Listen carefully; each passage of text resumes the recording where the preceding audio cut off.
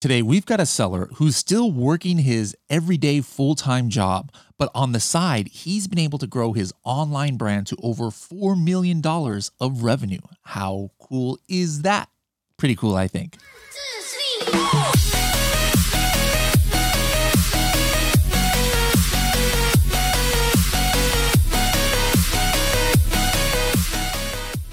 Are you looking to learn how to sell on Amazon? The Freedom Ticket course made by Kevin King is one of the most popular courses ever created for Amazon sellers. It's got over 90 modules and 40 hours of detailed step-by-step training to help get you started on your entrepreneurial journey. Now, this course costs $997, but Helium 10 actually covers that cost of the course for any Helium 10 member. Find out why tens of thousands of students love this program by going to h10.me/Freedom Ticket. Don't forget that if you do sign up for a Helium 10 account, don't pay full price. Use our podcast discount code SSP10 to save 10% off for life. Hello, everybody, and welcome to another episode of the Serious Sellers Podcast by Helium 10. I'm your host, Bradley Sutton, and this is the show that's a completely BS-free, unscripted, and unrehearsed, organic conversation about serious strategies for serious sellers of any level in the e-commerce world. We've got a serious seller on with us today. How's it going, Robert? What's going on, Bradley? Thanks for having me. Thanks for being here. It's pretty cool that you're here. We just had some technical difficulties, made him wait for like 10 minutes as my audio was having issues, but he's a trooper here, and that's kind of like probably like part of the theme, I should say, of what we're going to be talking about today. Now, I remember, meeting you at the Prosper show. You came by our booth, and I was like just learning a little bit about you. I'm like, hold on, say no more. This sounds like an interesting story. I want to find out about it with everybody else. So let's start with your origin. You just told me a couple minutes ago you're in the Georgia area right now. Is that where you were born and raised? No, so I was actually born and raised in Venezuela. So up to the age of 10, parents moved to the U.S. and yeah, for the majority of the rest of so far, we've been in Georgia, north of Atlanta. Okay, excellent. Now, upon graduation of high school, how long did it take you to learn English as a 10-year-old? 10-year-old is early enough to pick it up pretty fast, I would imagine. Like me, I'm trying to learn languages now, and it's like impossible. I couldn't imagine learning a language. Yeah, so at that age, it's still early enough that you can learn it pretty fast. The ESOL classes and all that. But I always say it's still 10 years spent there. My first 10 years, I still remember and I still speak Spanish. Obviously, just as fluent as I speak English. So it was definitely somewhat tough as I remember it at those times. But looking back at it, obviously way easier than trying to learn as an adult. That's for sure. Did middle school and high school here in the U.S. And then, after that, obviously college as well. Awesome. All right. So after you graduated high school, did you stay local for college, or did you go to college? What did you do? Yeah. So I was kind of one of those kids that from early on, I somehow found, a computer, found Photoshop, started doing design and selling websites when I was in high school. And so I always thought I was going to be an entrepreneur. But late high school, I basically thought... How do you sell websites in high school? Yeah. So I got into one thing, led to another, basically selling design, like signatures for $5 on forums, that kind of hustle, being a 13, 14-year-old. And then that led to, I saw, websites being sold on Flippa, which used to be called SitePoint. And so I think I remember one summer I made almost $30,000 selling websites, and my parents thought I was doing something illegal and everything. But yeah, I was always just kind of tinkering. $30,000 in a month? No, and you were 15 years old? In the summer. But yeah, that felt like I was rich. I didn't know what to do with that much money at the time. No, you were rich. If you make $30,000 in the summer, 14, 15 and you're year a old teenager, that's rich. Yeah, I felt rich. So that's kind of what got me started a little bit into entrepreneur and stuff. So. Okay, so then did you attend a university, or did you just go straight into doing business? Basically, I still had good grades in high school. I never really took it too serious. I played baseball. I didn't really like school. I honestly didn't. I didn't get too used to school when moving to the U.S. I kind of struggled with it, to be honest. But then towards the end of high school, I figured, I need to apply for colleges and go to college and stuff like that. And I was never really thinking too much of it. First generation also here in the U.S. It's not like our parents really knew, the way to how to apply and all that. I just felt, like towards the end of college, I saw more people doing it, so I had to apply to college, and so I did, and so one thing led to another, and I like finance, I like business, so yeah, I went to my undergrad in finance, and so that led kind of a dual path that I've been following ever since, of kind of having a career in a corporate route, but at the same time, kind of always wanting to be an entrepreneur and trying things on the side. So that's kind of where the split happened. Okay, so did the website thing like stop being so lucrative, or how did you? Because like hey, if I was making $30,000 a month or 2 months or something, like I'm not going to stop that. So like, how did you migrate into to kind of more e-commerce and selling online? Yeah, so that happened, and then obviously being in high school, you take your eyes off of it. You don't know what business really means, and then obviously that dried out after a while. And so it was one thing after another, kind of trying little projects with friends and stuff on the side. But it wasn't until 2012, which was basically a couple of years after graduating high school, while I was in college, that I got into Amazon. And yeah, so that's a whole nother story in itself. Didn't get into it properly, but that's kind of where my ecom journey began. What do you mean by didn't get into it properly? Well, being in college, kind of not having a fully developed brain there, I started selling. There was one weekend I found, kind of went online and found this equivalent of like Alibaba back in the day, where you could find, goods. And I thought I saw some OtterBox cases. Not sure if you know what those are, but those were Yep, total yep, hit in the yep. early 2010s. And so I bought a couple, and a couple turned into, they sold out, and more.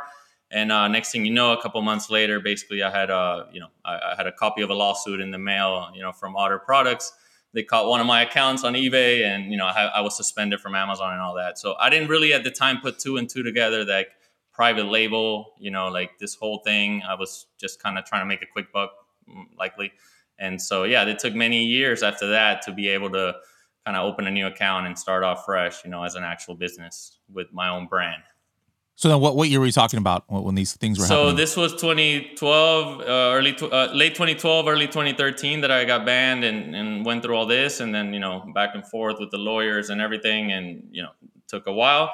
And it wasn't until 2016 that I think I opened another account, and so like that, 2017 was when I really launched my first brand. So there was a big gap in between there. Obviously, my career wise was going really well. I got some really nice internships. Started my career in finance. Did a 2-year program where I moved around in the U.S. and did all these things. And so yeah, ultimately, got my MBA and all that later on. But at the time, I was still doing consulting. My main client was Facebook, actually. So I was out in the West Coast a lot, and on the side trying to launch an Amazon brand. Okay, interesting, interesting. Now throughout this time, you're still working. You're still working full time. Quote unquote, for the man. Now, what happened with that brand that you started on Amazon? Like, what was the peak of it? Like what kind of level did you get to with that notebook brand? Yeah, so it was kind of thrilling. I had a really great job at this time. I'm late 20s, already making six figures, but at the same time, there was this urge to kind of do this on the side, and so like I was trying to do it. I always saw it as ultimately I want this to be a company and a business rather than like a side kind of hustle and just make a couple bucks. So from the get go, I tried to take it a lot more serious, at least a lot more serious than the amount of cash I had to do it with. But yeah, at first, I remember launching basically last days of October. It was holiday season, obviously, and I'm launching a planner. So think of a planner you write in monthly, weekly. It's undated, so you could kind of use it all year round. But I was launching in the holidays, and I remember the November, December. I think I sold maybe $20,000 my first month, and like 20, 30 like in December. So it was like wow, like right away you're seeing like that feels like a ton. And so like okay, launch more variations and everything as to start the year in 2018. And so what happened with that first batch is a lot of lessons learned there. There was some manufacturing defects, so kind of ruined the reviews right away and had to relaunch to begin 2018. And so basically that whole year was kind of like at that same kind of level, right? So I scaled it to 20, 30,000 a month in sales. It was good margins and all back then. Obviously, no ads or anything like that, so it was great times. But I really always kind of saw it as like, oh, I need to maybe like branch out into a brand in the home and kitchen space or something that was more like high volume. Like I saw this as office products, maybe declining long term. And so like overall, I just wanted to have a brand I could get behind and be in a more competitive category. Okay.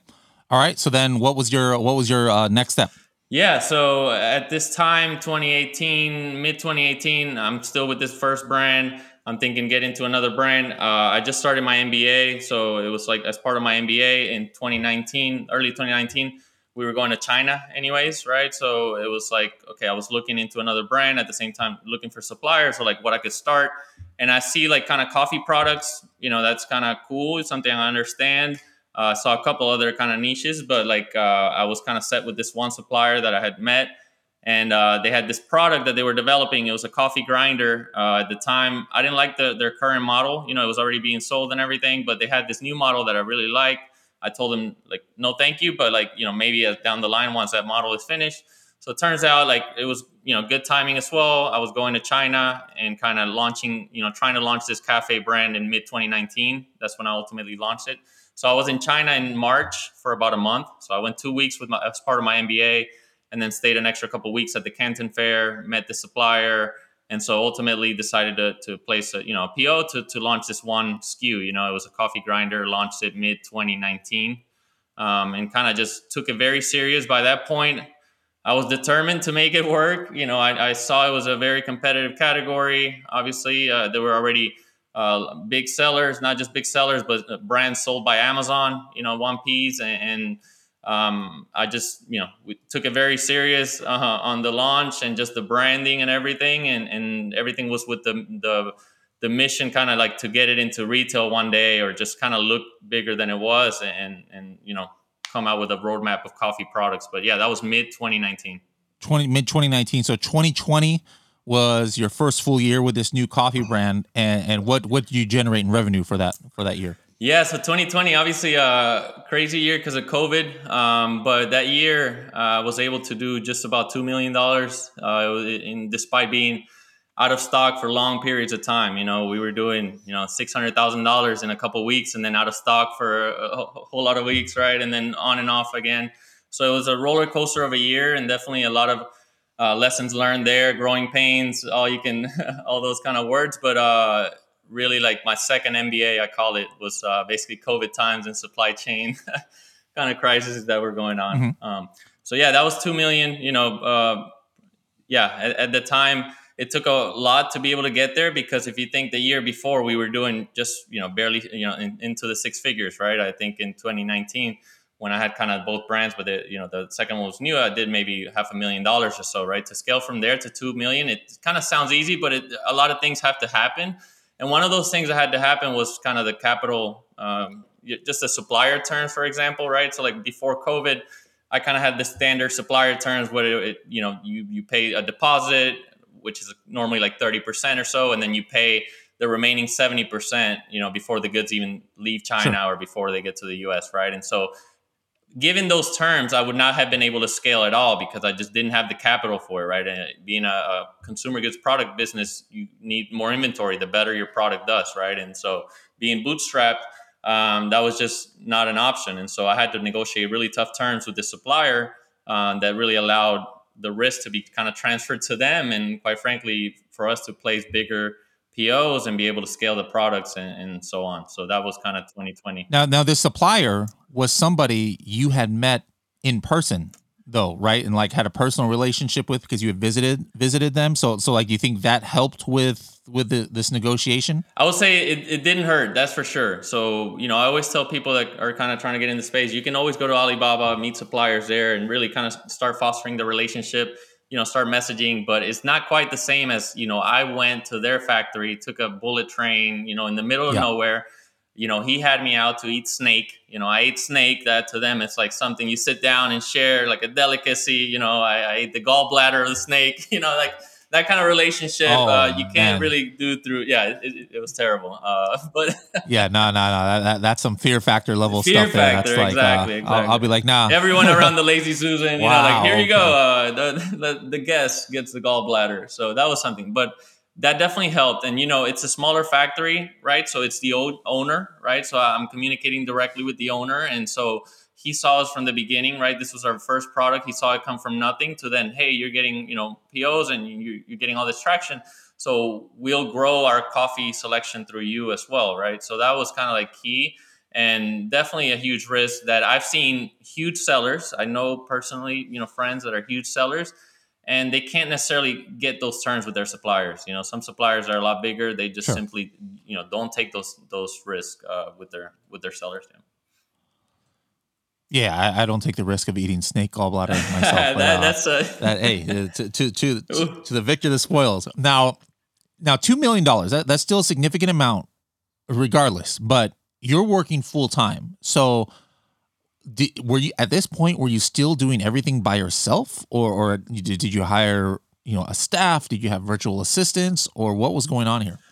Yeah, so I had, at that point, I had a couple of maybe virtual assistants that I tried here and there, and it was always kind of like, didn't quite work out because maybe they were part time or this and that. But I was essentially doing everything by myself. Yes, it was basically a one man show. I had a couple of people to help slightly, mainly on like the design part or things that I could do from back in the day, but like I was just simply not going to do. But certainly, it was a one man show on anything from sourcing all the way to So like managing your own PPC and PPC. making your Doing orders. stock Wow. transfers to Amazon, setting up like channels outside of Amazon, Mhm. setting up the infrastructure for that, setting up like just yeah, absolutely everything you could imagine. I was the expert at within the business, and that kind of it took a toll on Okay. me. Thankfully, COVID meant lockdown. So before COVID, I was working for a finance software company doing consulting. So I was traveling kind of a good bit. Like I said, Facebook was one of my main clients. So I was back and forth from the West Coast, but COVID kind of shut everything down, and so that allowed me to really, I was kind of cruise controlling on the corporate side for a little while, at least, and so like this was right when everything was picking up with the Amazon stuff. So it was really, a lot of long days, and there was not much else to do because of COVID. So All right. So 2020, 2 million of sales. Beginning of 2021, aggregators interest in your brand. But fell through. What did you end of approximately 2021 in sales? Did you already increase on that 2 million? yeah, so 2021 was probably toughest year on the supply chain side. Still managed with the same selection. Not really launching any new products because it was just so hectic, hard to launch products during that time. We did almost 2.6 or so. So yeah, still increased the sales, opened up channels outside of Amazon.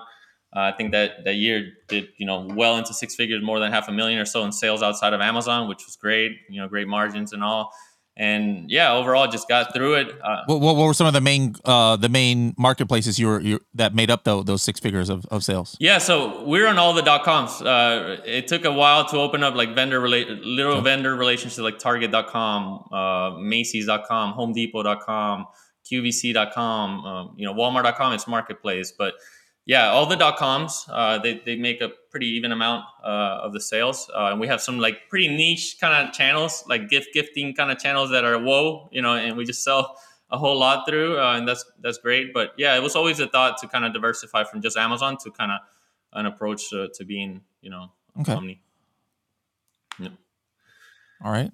Now, was it in 2021, 2022 when you got this other job that kind of piqued my interest? Is what you told me at Prosper, where you're currently working now? Yeah. So what had happened was, I had quit my consulting job probably, I think it was late 2020 or something, right? Because I was like, okay, this thing is going either well or I'm going to sell or whatever it is. Anyways, I didn't see long term in the corporate world. I'm going to just quit and focus on this. And I did. I was that way kind of, it was almost 9 months. The deal didn't go through. And so, recruiters are kind of always reaching out. I had finished my MBA at the end of 2019 as well. So that was also happening. And mid 2021, got a couple of recruiters reaching out. One was from LinkedIn, and the other one actually was from Microsoft. So interesting enough, Microsoft owns LinkedIn, but I had two job offers for both companies separately. And yeah, ultimately, it was a really good offer from Microsoft, fully remote. The team is in Seattle, but I'm here, East Coast, and as a senior finance manager. And so I took that, and I've been there almost 2 years now. That I'm coming around to finally leaving the position. Okay. Now 2022. Now you're working full time, Microsoft, and I'm assuming you're scaling your business. So like, what last year? No, that's not last. Wait, it is last year. What year are we? Yeah, we're in 2023. I don't even know what year. Like, yeah. Time is flying by so fast. It's already like middle of Q2 in 2023. I don't even know what or when we are. Anyway, so then what last year did you end your sales with? Yeah, last year was pretty good. Increase. We did almost $4 million. So that was good to be able to increase that, while not necessarily increasing the employees or anything. I've been essentially a one-man show. I do have about 10 employees now, but really no one handling like the general managing of absolutely every aspect. Still, I'm that involved. So what are your 10 employees doing? So, are they full time, or are they just like part time doing little different things here and there? 6 or 7 are full time. Yeah. So think of one for fulfillment orders outside of Amazon, right? So we have a warehouse. There's one person that goes every day just to fulfill those orders because we have vendor relationships, so they pay for shipping, right? So we have to ship some of those products. We have customer service that is handled. We have one for logistics now. We have one for obviously design, which is very important. And then I think there's a couple others, but the key thing is I try to leverage a lot our partners, like agencies and stuff. So like, and I can go further into all that with a new kind of announcement of how we're going into retail and stuff. But yeah, we leverage agencies for supply chain, production management, PR, influencers, affiliate management, all these kind of things that if you use them correctly, they lead to better than employees, right? Because they're incentivized to kind of like do well, kind of take care of their customers. So, yeah. Okay. Interesting. So when you say 4 million, is that on Amazon or that's across That's like across all platforms? But outside of Amazon, it was pretty stagnant from the year before, maybe upwards of 600 or so thousand. So it was mainly Amazon, over $3 million on Amazon, and then the rest there. Key thing is like we're only Amazon USA, only Amazon USA, or other Amazons, just as Amazon well? USA. Okay. Essentially with a small amount of SKUs. You're talking about basically 90+% of those sales came from less than 10 SKUs. So it's a pretty good distribution there, and I think we're trending a lot better. So in December alone, we did $1 million, and so that was great. Kind of like iconic moment that you think. Well, you would have never thought, like when starting a business right online, you're thinking, way too small back then. But yeah, that was good, and we're trending a lot better, and a lot of momentum outside of Amazon as well now. So then you also said you got into retail. Talk a little bit about how that happened, and then what that process was like. Yeah, so like I said, when launching Cafe, the second brand I launched, the goal was always to try to get into retail, right? So everything from the get-go, right? Way before we were even on Amazon, as I'm just thinking of the products, the packaging, we were going to use UPC, but everything, small details as using UPC barcodes instead of the Amazon barcodes, right? From way back then, just because if you go into retail, you use the same barcodes, right? Just little things like that, working on the packaging so that it's kind of retail ready somewhat, right? And just like getting certifications for it, and just like reaching out to buyers with it. And so it's been a lot of work. We've gotten into a lot of the .coms as vendors, which is still hard, but it's not the physical retail. And so like, thankfully last year, after a lot of work, visiting, Walmart headquarters a couple times. So we went to a line review with Walmart. And so we have a couple of our products now going into 4,000 Walmart locations. So essentially every Walmart in the US. And so that's obviously a huge deal. It's been in the works for a lot of months, but we're finally delivering the products here in this next month in May. So that's kind of an iconic moment for us. It's awesome. Huge, a lot of work. So have you seen the PO already? Yeah, it's huge. I mean, yeah, it's huge. Is that like a six-figure PO, seven-figure PO? Yeah, it's mid 6 figures, but it's only supposed to be enough for a couple weeks. So it should be a good time. mid six figures for a couple weeks of sales. That's why I tell everybody, like, once you get into 4,000 Walmart stores, that's like, you know, that's bigger than Amazon, pretty much. Now I'm looking at your listing right now. So like right now, it looks like you're in the midst of a lightning deal. Looks like. Yeah, perhaps. Yeah, yeah. Just a lightning deal one day or a See, couple. I love that. You don't even know what's going on. You got a team who's who's managing this stuff now. So is lightning deals something that you guys, or deals of the day and things like that? Is that something that you guys We do do a lot 7 day deals, or and leverage? we do lightning deals. Yes, they do help a lot. Yeah.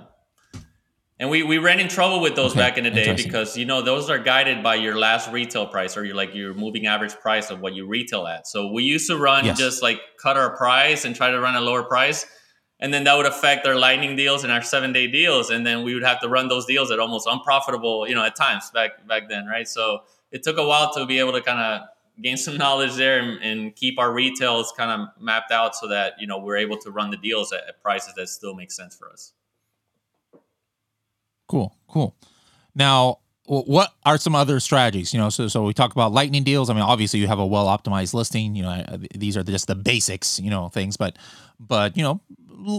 frequent lightning deals might not be something that's a common strategy. So what are some other, like, maybe unique strategies you think that has really helped you get to this level where you're at, that maybe you can share with everybody? Yeah, certainly. I mean, we talk lightning deals and 7 day deals. I think if your product starts to perform well Mhm. enough, you offer those 7 day deals, and that's very important. You gain a lot of traction that week that you run those, and obviously helps your organic ranking. We've kind of tried it all, where we've tried everything from editorial recommendations. We try affiliate marketing, right? I think just today we were featured on the Kelly Clarkson show. So like their Instagram has 1.5 million followers, and they just kind of gain affiliate dollars from that. So once your listing starts to become more popular as well, more reviews, it's more likely to kind of get picked up in different things, like people running videos like UGCs and stuff, because they also kind of get affiliate dollars from it. Well, how did you get on that show though? Like, was that something you did, or they just like reached out to you? So that one was they didn't even reach out, and yeah, we just found out by I found out through a friend, and they were scrolling their feed and saw it and sent it to us. So we literally had no clue on that one. Wow. But yeah, Huh. now as of the past couple months, one of the things that we're doing more of, like I said, with agencies, is we have a PR agency, and so they seek PR specifically like around our brand and our story and all that.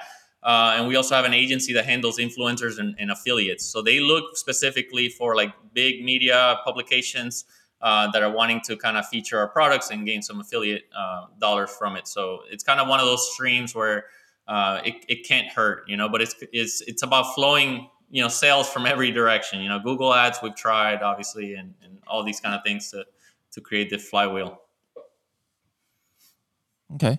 Now you're on a lot of different websites, you said, and .com and things like that. So I think you would agree with the statement that, hey, start on Amazon.com. Maybe number two, Walmart and or your own website to start building your brand, and then obviously with a long-term goal of getting into Walmart stores. But if we're just talking about online marketplaces, other than what I almost call the big three, is Amazon, Walmart.com, your own website, what would you say is the next couple of ones that you think give the most bang for the buck? Like, are we like talking like Target or something, or what website you think people might be sleeping on? I'll give you one. I'll give you the obvious ones. Obviously, if you can get into Target, if you can get into Macy's, all those are worth it just for the name alone. Even if you're not selling much, right? You associate your brand with being in those retailers, which not everybody can do. But I'll give you a true sleeper, and I'll give you the quick story of how I found it. So I don't know if you've heard of Faire.com. Have you ever heard of Faire? It's I have essentially not. Faire.com is a marketplace. It's like a unicorn startup, so it's like huge. I think valued at like 10 billion or so. So it's a big marketplace, but for like think of like for mom and pop shops, right? So if you own like a boutique or you own like a little coffee shop, you need to source goods for your store, right? And so you go to Faire.com, and that's where you kind of buy them. But I came across because my wife and I were on a road trip in Cali down the US one, and we stopped at this coffee shop. And the coffee shop had like amazing items, like all different brands, but they were like really nice. And I was like, wow, there's no way that the coffee shop owner here is sourcing all these or private labeling all these. Just no way, right? And so I asked the lady that was in the corner, kind of doing inventory on a pad, like, where do you, like, where do you source all these? And she said, oh, Fair. And I was like, okay, noted. So I just kind of tabbed it, went along with my road trip, got home, looked at Fair, onboarded in there. And essentially you're selling to like physical locations, so that's the great thing. It's like, we've now sold over $100,000 worth of products through Fair after just kind of finding out, randomly. And I get like pictures and stuff from friends from time to time, like, hey, I'm in this random coffee shop in North Carolina and I see your products here. Like, how did it get here? Or like, hey, what is your product doing in the middle? And so that's amazing. And so like we have over 1,000 customers. So that, I mean, not only are you getting sales from there, but like customers who are just going to coffee shops, maybe they're like, man, this tastes good, or they're looking there and they might be going home or just right there going on their Amazon app and looking up your brand. And so who knows what kind of residual benefit it is. Yep. I like that. And sales are easy to fulfill. They're repeat purchase because they're buying for their coffee shop or their little store, and so like once they sell, they'll buy again. And so it's one of those things where it's a little unlock, and it's worth a lot more than just the money it brings in, but rather your product having distribution and being out there, spreading out your brand, and so that means a lot. Cool.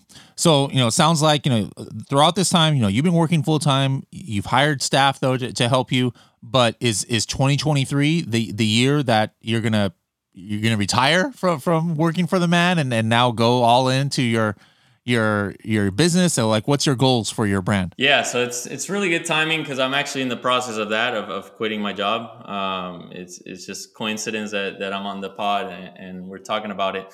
So being on Amazon, being an Amazon seller, a lot of times, and most Amazon sellers, like you said, we're behind the curtain and we don't care to be behind the curtain. We, kind of hide behind our brands historically, because who cares to know the founder, right? Like, but with the whole Walmart thing where, we're now starting to be reached out for press or like, interviews and just like overall you're on the shelf. So like, the brands kind of need a customer facing sort of name. And so like, it's kind of the time to do it just because it's kind of grown to the point where it also doesn't make sense to stay. I almost wish my job wasn't as good and didn't pay as well or, didn't offer as much because then it would have made it a lot easier to quit a long time ago. But it's allowed me to kind of really scale the team and just kind of, go as long as I could before making that leap. So it's not the first time I make the leap. I did quit, like I told you back in end of 2020. But this time, hopefully it's for good, and just to be able to fully take care of and run the company.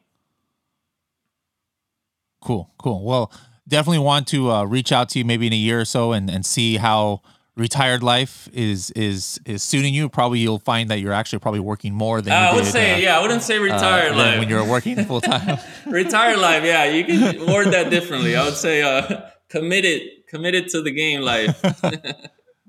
There you go. Love it.